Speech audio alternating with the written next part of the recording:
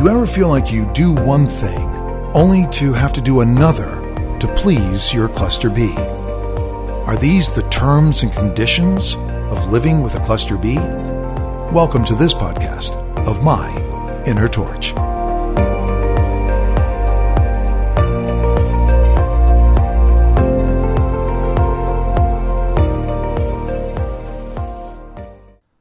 Terms and conditions.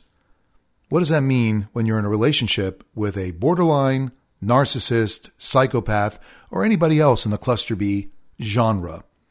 Well, in my experience, I have found over the last 22 years of my relationship with my wife, 20 plus of which I have been married to her, that the benchmark is always set higher. And I'll give you an example. I was having a conversation with my wife just over the last weekend, and we were talking about our relationship, and I feel a whole lot more comfortable now that I've found my voice. And you need to listen to that podcast, Finding My Inner Voice. I feel a lot more comfortable talking to my wife because I'm not so scared of the outcome.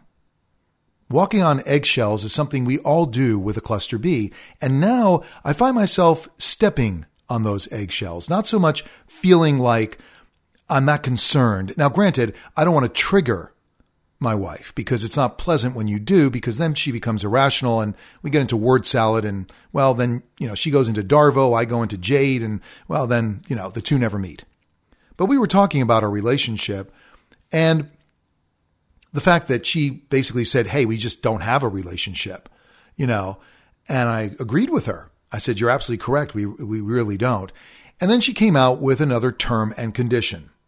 Then she started saying, okay, so, the only time we can work on a relationship is if I give up one of my jobs. There came a term and condition. And cluster Bs will do this. They will make you jump through hoops, either consciously or subconsciously. In this case, my wife basically said consciously, she said, look, I'll work on our relationship when you don't work as much, when you can spend more time with me. Okay. Knowing full well that I do need to continue working basically 7 days a week to support our family. She doesn't make enough money in her position, and I don't make enough money in my one job. So I do need to take a second job to basically complement that. A lot of us have to do that, but she fully knows that if she says that, chances are I'm not going to do that. So she won't have to basically honor it. And that's happened in the past.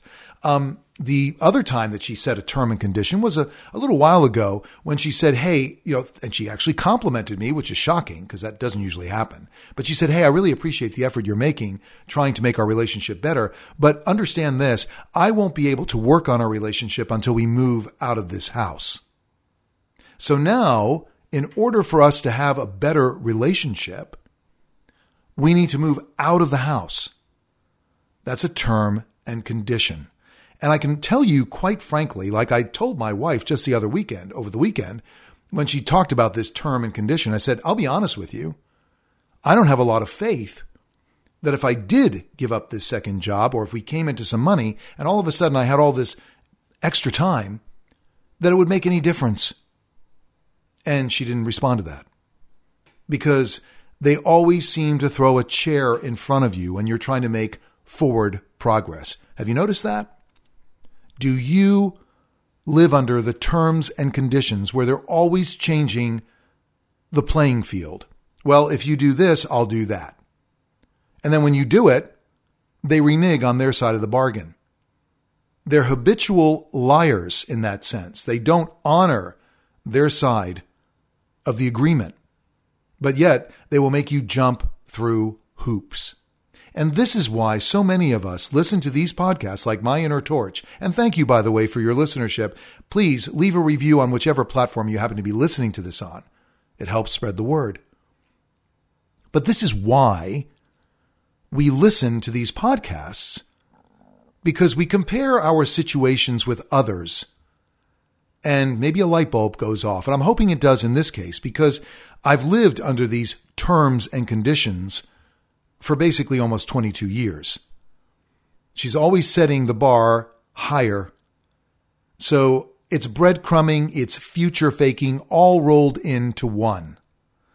Listener asked me about jade. When would I do an episode on jade? And I think I already did, and I may revise that. I didn't go into jade mode this time in this conversation, even though my wife was purposely baiting me, which cluster Bs do, to get into an argument with her so she could, I guess, express herself in some weird way. But that's what they do. They can't really communicate with you directly. They have to kind of poke an argument with you. And then, of course, if you explode, if you go into defense mode, then they become Darvo. They become the victim. All of a sudden, Darvo, if you want to know what that means, it's an acronym, look it up. They become the victim. They turn the situation around. Now they've poked you, they've prodded you, and now you react. It's reactive abuse. And then all of a sudden, they're the victim. Wow, gosh, why did you do that?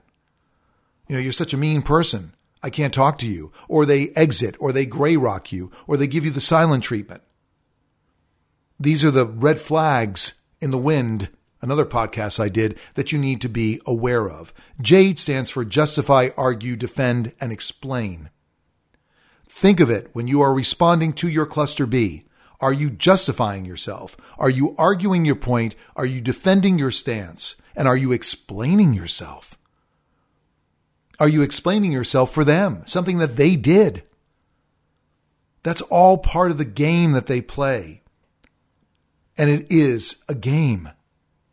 And I did a podcast called The Emotional Con Game not too long ago. Very popular podcast. Listen to it if you get the chance, because you never know under which cup the ball is. It's a constant state of confusion with these people. They keep you off balance because they are off balance. And so you just don't know what's going or coming, whether you should respond this way or the other. What can you do to restore their faith in you? You can't do anything. Okay, you can't. And so really you have to take inventory of how much energy you wish to expend on your cluster B. Because this is why people have PTSD, they have CPTSD, they are traumatized, they are codependent, they're trauma bonded, because they take so much out of us. They don't have an identity, and at the end of the day, we don't either.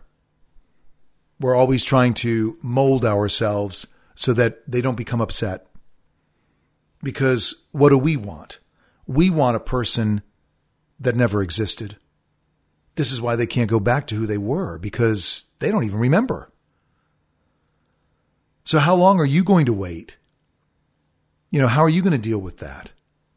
That is the name of the game. And the terms and conditions of the contract always change. So think about it. If they're telling you, if you do this, I'll do that, chances are they won't.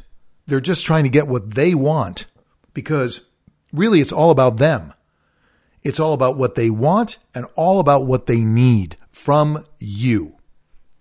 And you want to fix them because you want just a small modicum of what they used to be.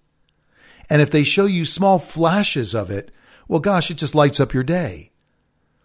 If they're nice to you, you begin to think, wow, they've come through the fog. They've come through the fog. They're a different person. Well, they're always different people. You'll never know who they really are, because I've talked about this before and I will mention it again. It's a mirage. So for those of us who have been in long-term relationships with a cluster B, and those of us who are in very new relationships, if you're seeing a pattern here, folks, you have to decide whether you want to preserve the status quo and you want to live it. Because more often than not, if you're willing to put up with it, the cluster B may hang around until they monkey branch off to another relationship, or until you get fed up, you dump them, but then they come crawling back for some reason because they can't find another supply like you. Yeah, that's complimentary. Nice to know. I'm a patsy. I'm a marked person. I'm an easy kill. And I hate to say that, but that's what most of us are, including myself. My wife told me this years ago, and I didn't see it as a red flag, but I should have. We were already married, but she explained to me, I took you off the shelf because I knew that you wouldn't be single for long. Well, that's very, very flattering. But when you look about and into that statement, she saw that I was a decent person, that I would be a good provider for her. And she knew that being that decent person meant that I may not last as long on the open market, as she put it. So therefore, she snapped me up for herself. Aren't I a lucky person? Well, at the time, I thought I was. But now I understand what she was saying. Think about it. So when you get that through the love bombing, them telling you that, you are their soulmate, that they could never imagine their lives without you, well, yeah, that's really flattering. But that means that they have marked you. You are their possession, and they will use you up and spit you out if they want to. And more often than not, that's what they do. And we hang around just waiting at their very word and at their very beck and call because we don't have the self-esteem. We don't have the belief in ourselves that we're better than that because we love them. They are the best thing since sliced bread. And we can't imagine our lives without them. But think about the flawed mentality in that. When your relationship is so lopsided, you're so upside down that you think that this is a good thing and you're willing to fight to the death for it. Well, I'd love to pin a medal on your chest, but I don't think that's necessarily the smartest thing you could be doing with your life. myinnertorch@gmail.com. I always enjoy hearing from you. New episodes uploaded each and every Friday at 10 a.m. Eastern Standard Time. Think about it. Are you living under the terms and conditions, and they are ever-changing terms and conditions, of a cluster B? Are you? Let me know. Be well, and in whatever you do, be good. This has been my Inner Torch.